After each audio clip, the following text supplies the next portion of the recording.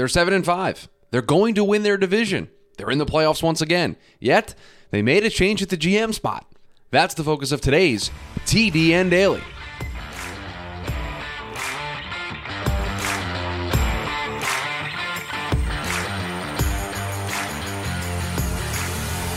And welcome into the Thursday edition of the TDN Daily podcast. Chris Schubert back with you here once again on the show.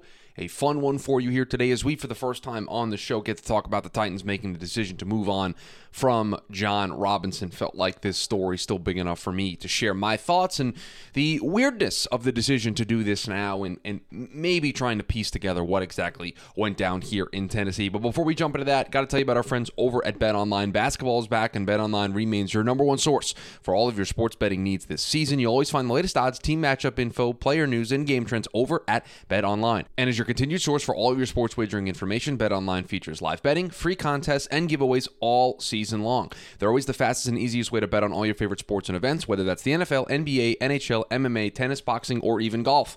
Just head on over to betonline.ag to join and receive your 50% welcome bonus with your first deposit. Just make sure to use our promo code BELIEVE, that's BLEAV, to receive your rewards. BetOnline, where the game starts. And the news of the Titans deciding to move on for John Robinson came at a very interesting time for a couple of reasons. One, obviously the Titans are 7-5. They're playing particularly well. They're leading the AFC South division. They're going to be a playoff team once again. He has had a good track record. He had just gotten a contract extension there in Tennessee, but also because we were talking about GMs on Draft Dudes the day that it happened. We were recording the show for the next day. Kyle and I down in the Mobile, Alabama, at the Senior Bowl offices, finalizing some stuff for the Senior Bowl next month.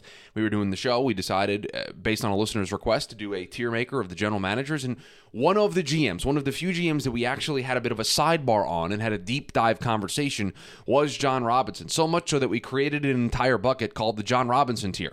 And 10 minutes after we had finished recording that episode, the news came out, and we were all kind of stunned. We just had the conversation. We were debating whether or not how good of a GM he was, but to see a GM get fired in the middle of a season in which the team is 7-5, in which the team was without their starting quarterback for a couple of games, it does feel a little weird. And look, the Tennessee Titans during John Robinson's tenure as the general manager has been pretty good. When he took the team over in 2015, they were 3-13. They went to 9-7 in 2016. They went 9-7 in 2016, 9-7 in 2017. They went 9-7 in 2018. They went 9-7 in 2019.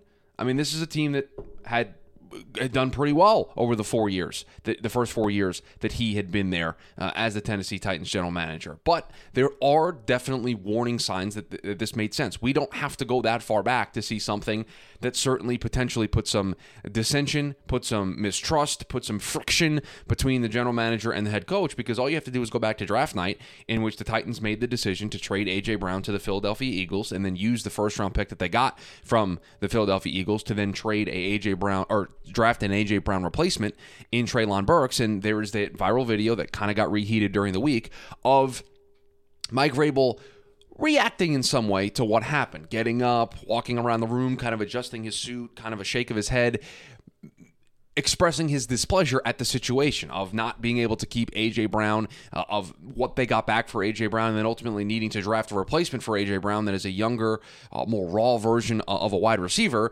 and that certainly created some friction. And then it doesn't help that the game on Sunday was against the Philadelphia Eagles, in which, surprise, surprise, A.J. Brown had a bit of a revenge game. We joke about the revenge game narrative in sports and specifically in football, but it was a revenge game for A.J. Brown, and he delivered in that revenge game. So I can understand those feelings coming back in that game playing against A.J. Brown. But it's not just about A.J. Brown. And I think that's the important thing that I want people to recognize. Yes, the A.J. Brown thing was a big deal on draft night. Yes, the A.J. Brown thing was a big deal over the weekend. And yes, this happened timeliness right after that game happened, potentially bringing those feelings back. But I certainly think that the A.J. Brown situation is the straw that broke the camel's back. And if A.J. Brown was perhaps injured or didn't play as well, maybe the move wouldn't have happened this week, but the move might have happened by the end of the season, because John Robinson in general, while the team on the field has done very well, there are a lot of questionable things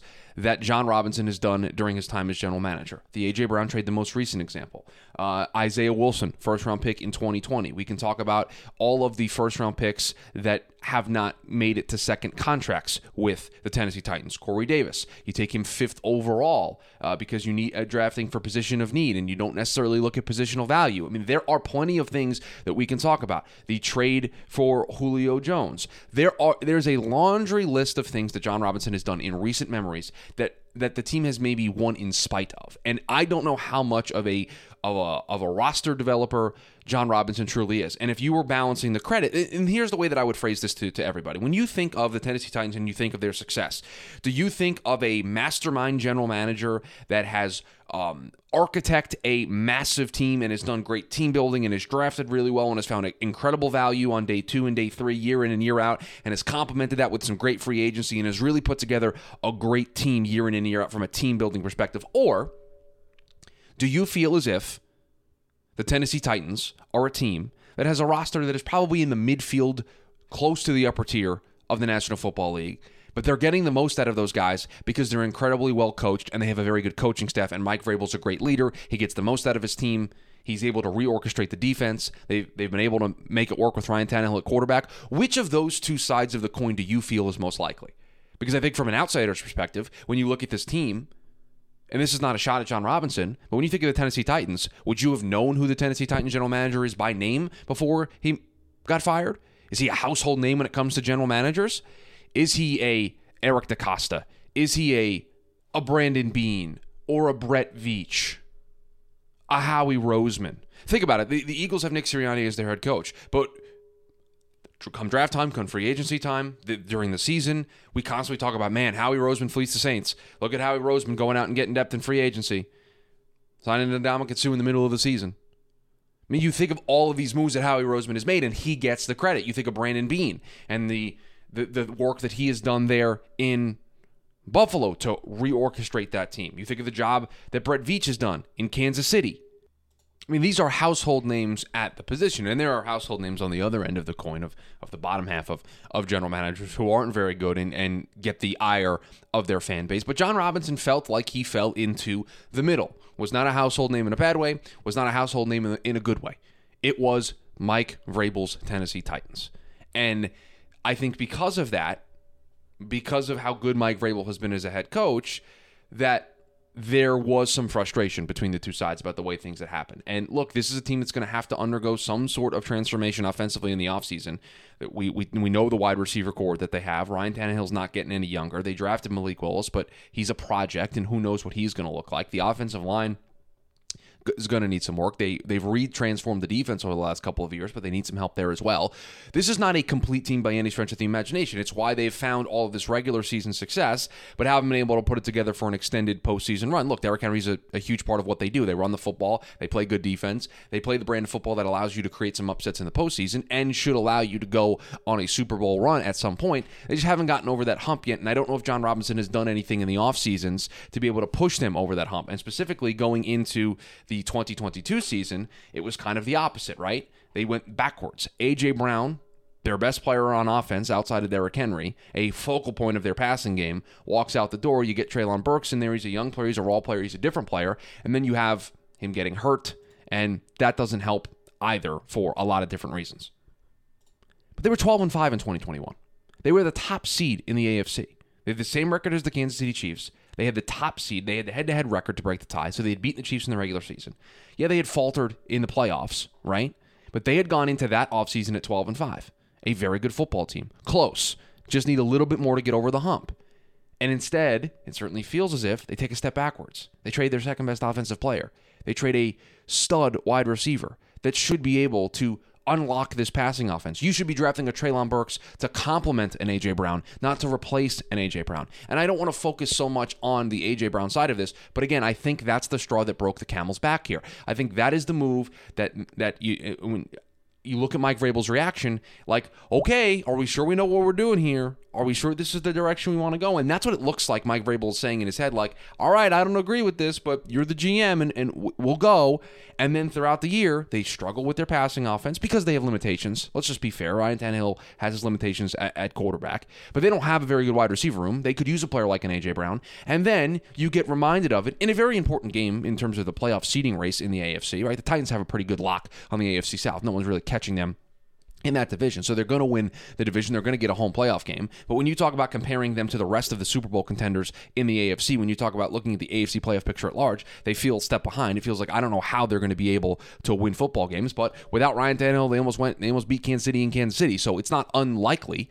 It is possible, and Mike Vrabel is the coach to potentially get it done, but you get reminded in this Eagles game of what you did have. You get reminded in this Eagles game of what you could have. You get reminded of this Eagles game of that decision, and yeah, it brings back all these feelings, and you know what? The Titans ultimately decide, listen, that was bad, and it's a reminder of the bad, and it's a reminder of we are not where we were a year ago. And yes, there are injuries that play a factor into that, but we are maybe going in the wrong direction, not the right direction. Yeah, we're going to be in a playoff team, but is that a product of circumstance? Is that a product of where we sit in terms of the division that we play in rather than how good of a team we are? And I can understand this decision. And where they go from here, listen, they're not going to hire a GM during the season. They're going to have an interim GM, and they're going to look at it in the offseason, and they'll have to find somebody that can work with the existing coaching staff because Mike Vrabel is an excellent head coach. Mike Vrabel's not going anywhere. He's going to be the leader of this team moving forward. And so you need to find somebody that's going to be able to work with the vision that Mike wants from this team moving forward. And you're going to have to work with the vision of, yes, we have Ryan Tannehill, yes, we have Derrick Henry, but we need to also balance what we're going to be able to do long-term to make this success sustainable down the road. So that is going to be the big thing here. So I'm not surprised that this was the move. I'm not surprised at the reaction based on the timeliness that everybody thinks it's it's because of the A.J. Brown situation. But I think that is the straw that broke the camel's back. There are plenty of other draft-related, free agency-related, trade-related. I mean, they traded for Julio Jones and gave up draft capital, right? They gave a lot of dollars out in free agency to players. Some of their first-round picks haven't panned out. They haven't gotten a lot of guys to that second contract. There are plenty of things that when you are evaluated as a GM, it's, can you get the quarterback situation right? How good do you do in the draft? And how big free agency splashes you can make that can make impacts to your teams? Well, when you look at John Robinson, there are, trades that don't make a ton of sense. There are draft picks that haven't made a ton of sense. And the biggest thing that is an indictment of you as a talent evaluator and a decision maker when it comes to the draft is, how many players can you get to a second contract? How many players can you evaluate as players that fit your team, that are very talented, that you get into the building, that you develop to a point where they get a second contract with you? And that just didn't happen. There were players that left elsewhere. A.J. Brown didn't get to a second contract. He got traded and then secured the bag with the Philadelphia Eagles. And I'm not going to fault John Robinson entirely for the negotiations and how they went down. Maybe AJ didn't want to sign, and maybe the Titans didn't want to give him that kind of money. But you can look at the situation in general and add it to that laundry list of things that I said earlier, and you can understand why this move was made. So the Titans are going to be a fascinating case study here in the offseason, because they're a team that's kind of in that, and I don't mean this as a slight, they're kind of in that secondary tier in the AFC. And the way it can go is two different ways. They're hitting a fork in the road. They can either completely readjust and keep this window open and continue on this track and threaten that top tier, or if they don't make the right moves in the offseason, they don't make the right moves in the draft, they can slowly start to deteriorate and move down. So a very important offseason for the Tennessee Titans, and a very important season the rest of the way. They're still in the mix here, right? They got a good coach. Their quarterback's healthy. They got Derrick Henry. I mean, they've got a team that can surprise in the playoffs. They got a team that can go on a run. So we'll see. A team that was 12-5 a year ago, a team that's going to win their division and host a playoff game this year.